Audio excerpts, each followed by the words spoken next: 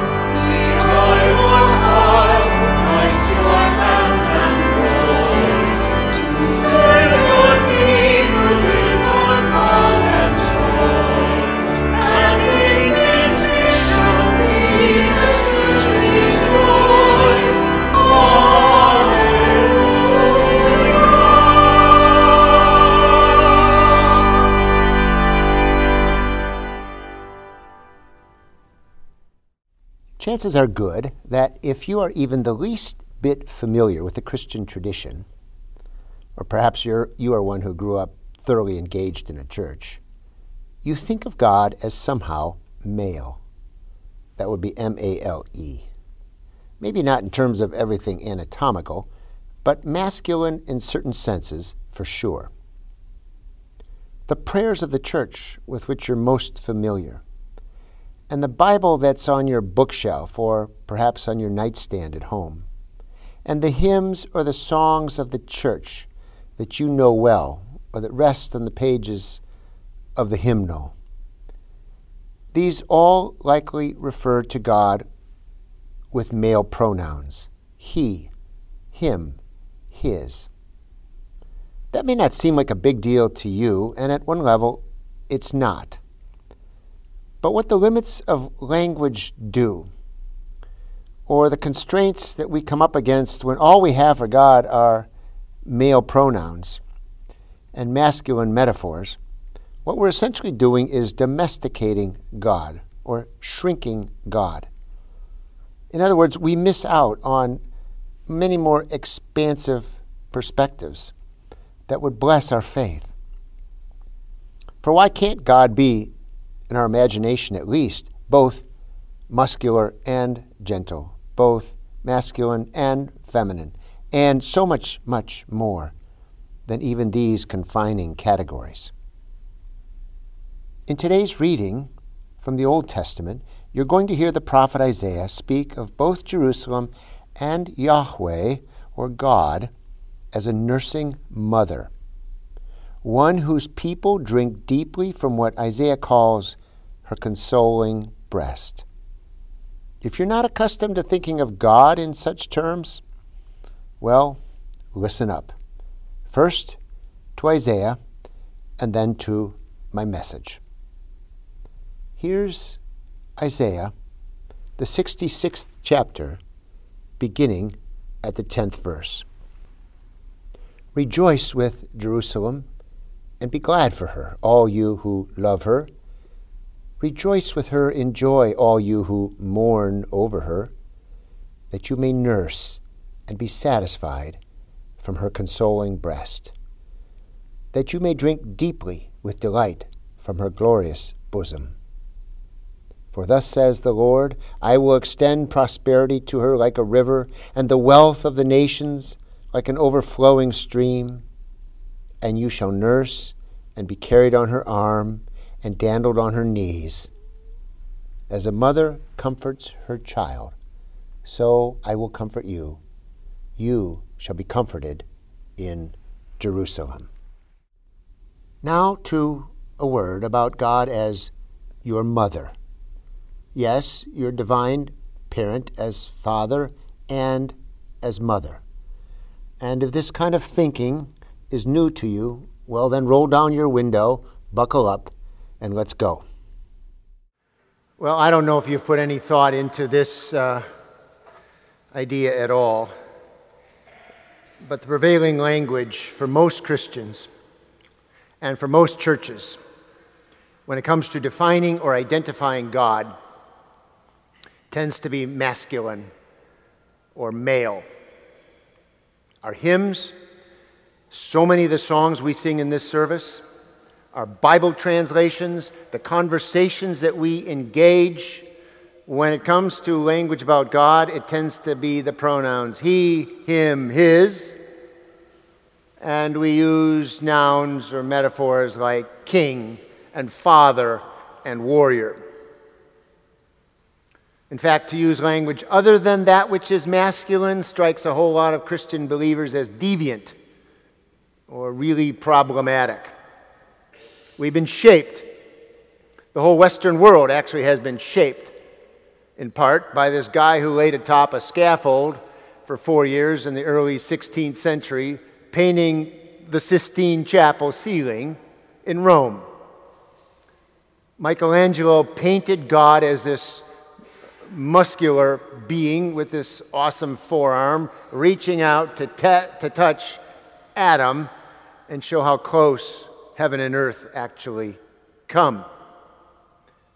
Michelangelo, he wouldn't be the first, he wouldn't be the last to give this sort of muscular view of God, if you will, this anthropocentric male.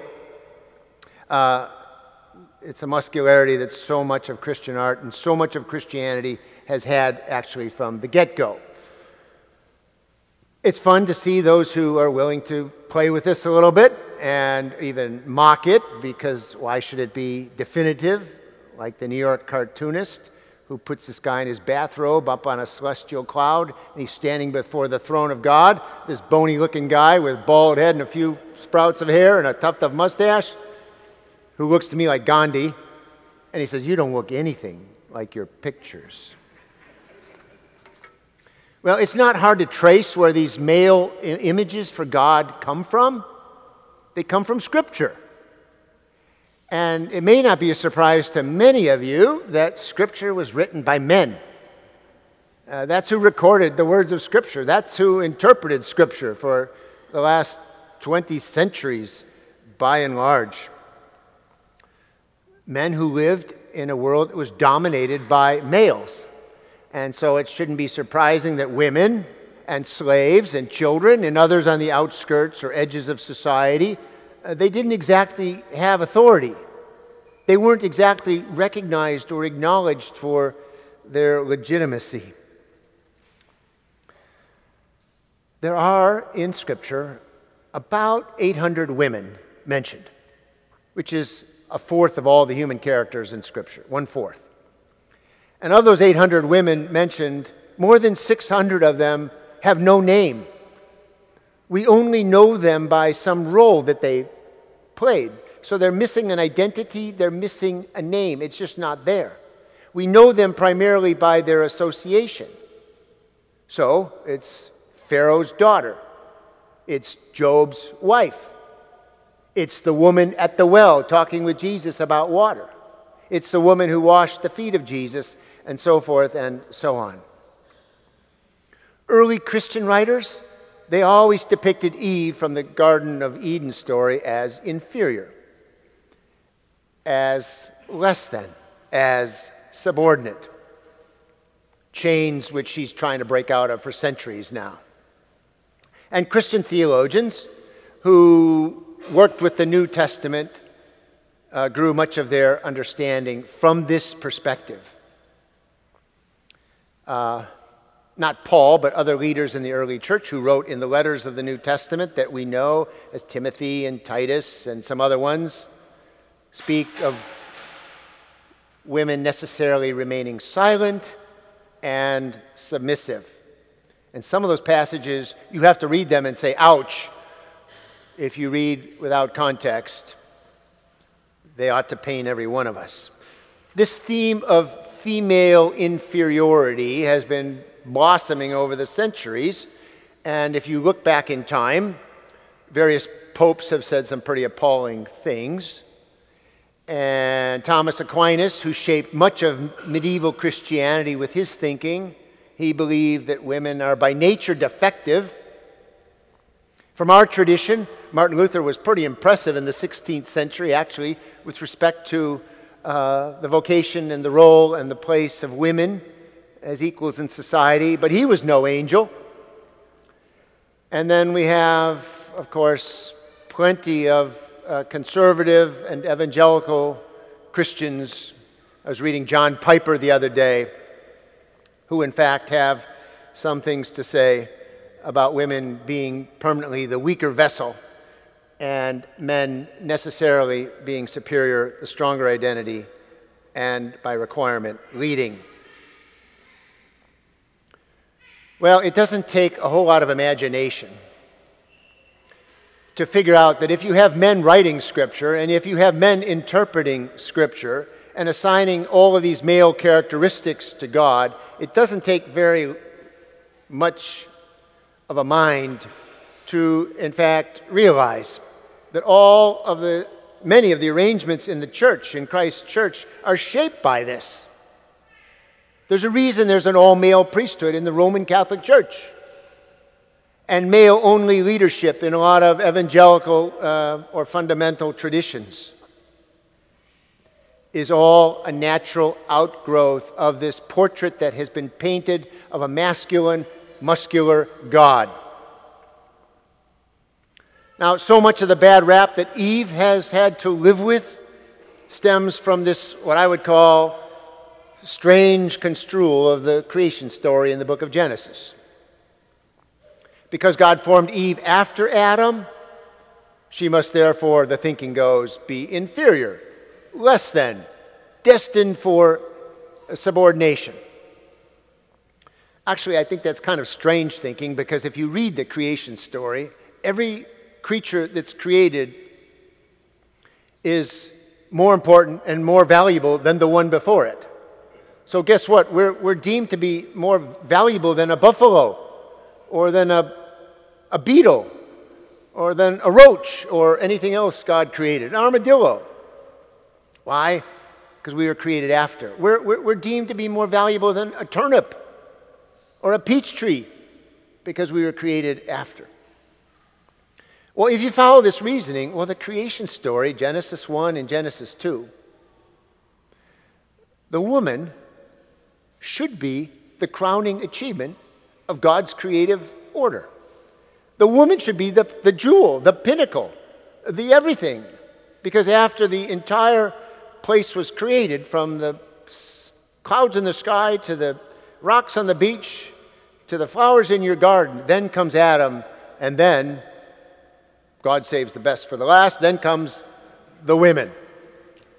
And God chose, according to the creation story, to create nothing after Eve. Today, I want you to place your heart and your mind right into this prophet Isaiah.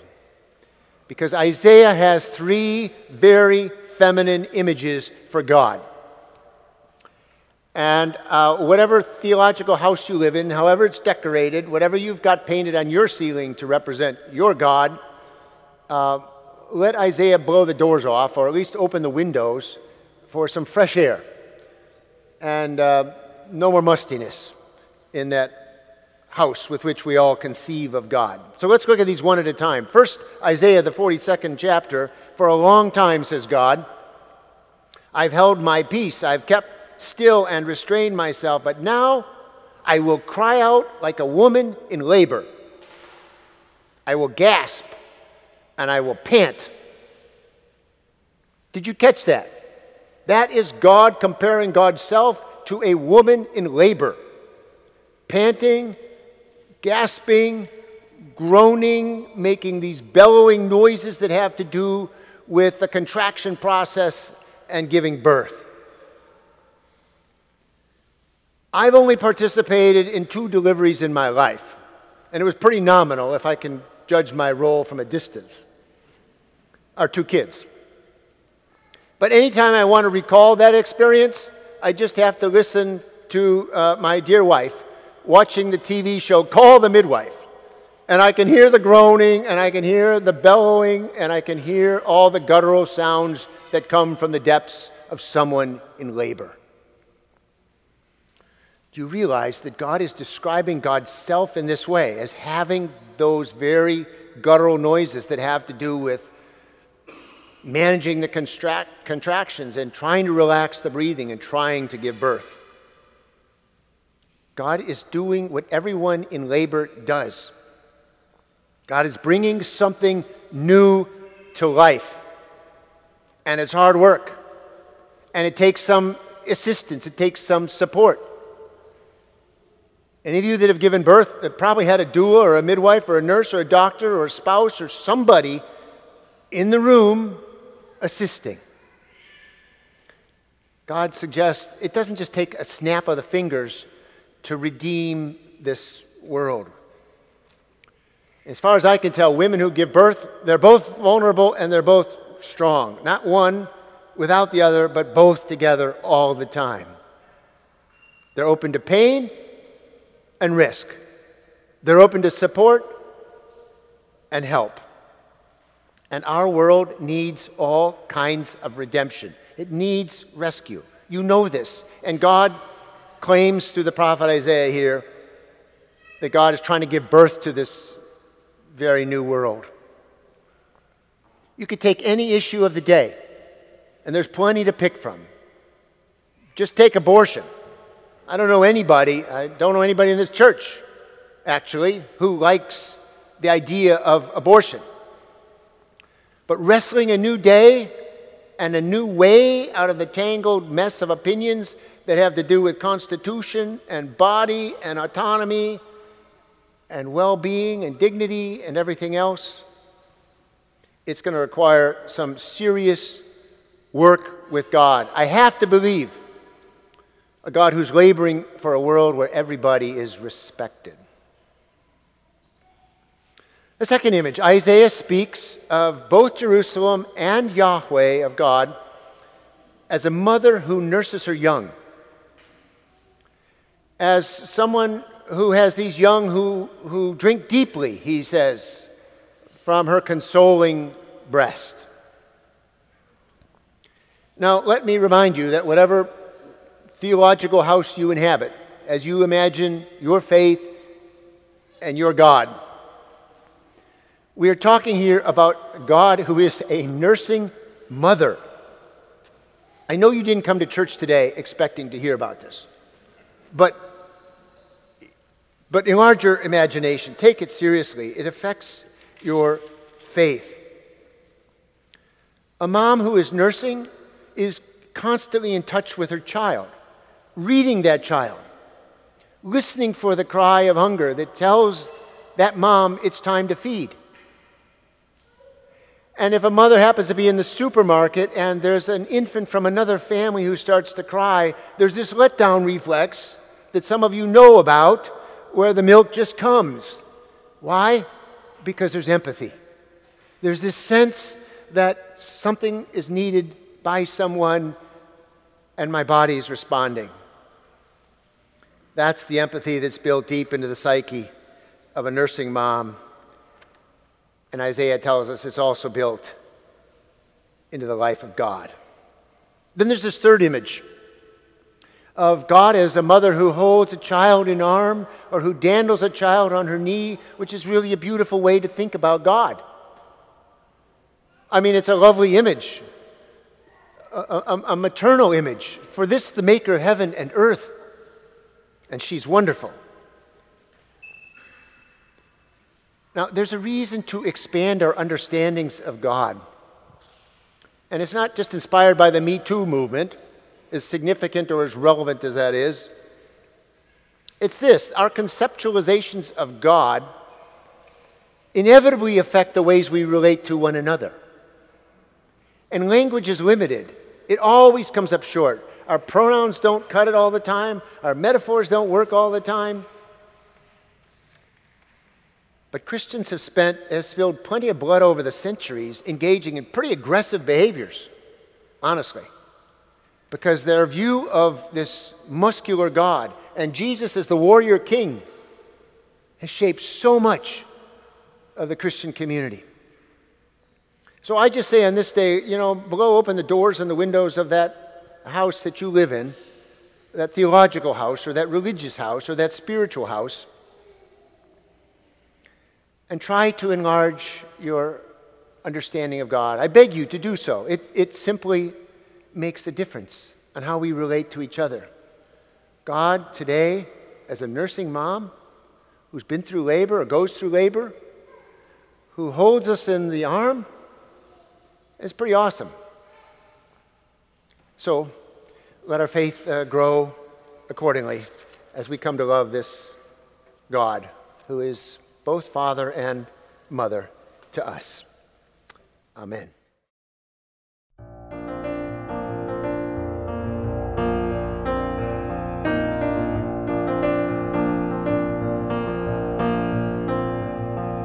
You live among the least of these, the weary and the weak, and it would be a tragedy for me to turn away. All my needs you have supplied. When I was dead, you gave me life, so how could I not give it away so freely? And I'll follow you into the homes of the broken. I'll follow you into the world. I'll meet the needs for the poor and the needy, God. I'll follow you into the world.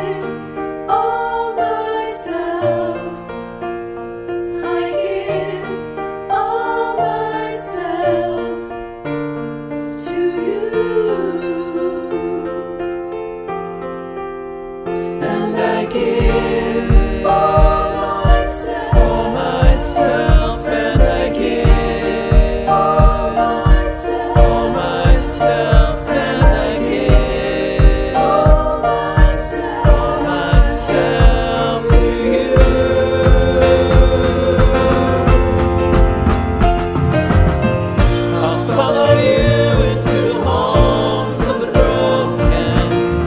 I'll follow you into the world. I'll meet the needs for the poor and the needy, God. I'll follow you into the world. I'll follow you into the homes of the broken. I'll follow you into the world. I'll meet the needs for the poor and the needy, God.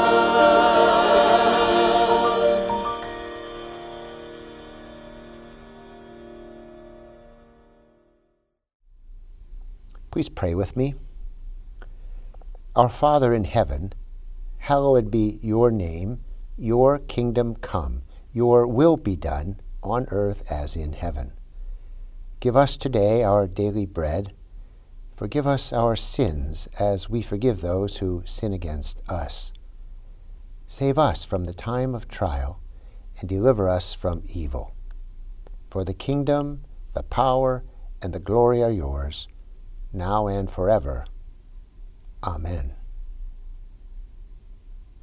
You know, you don't have to be a woman in labor to change the world, but God needs partners in the delivery room when it comes to redeeming or rescuing the mess of this world. So join her in bringing about new life in your community, your church, and your family. Amen.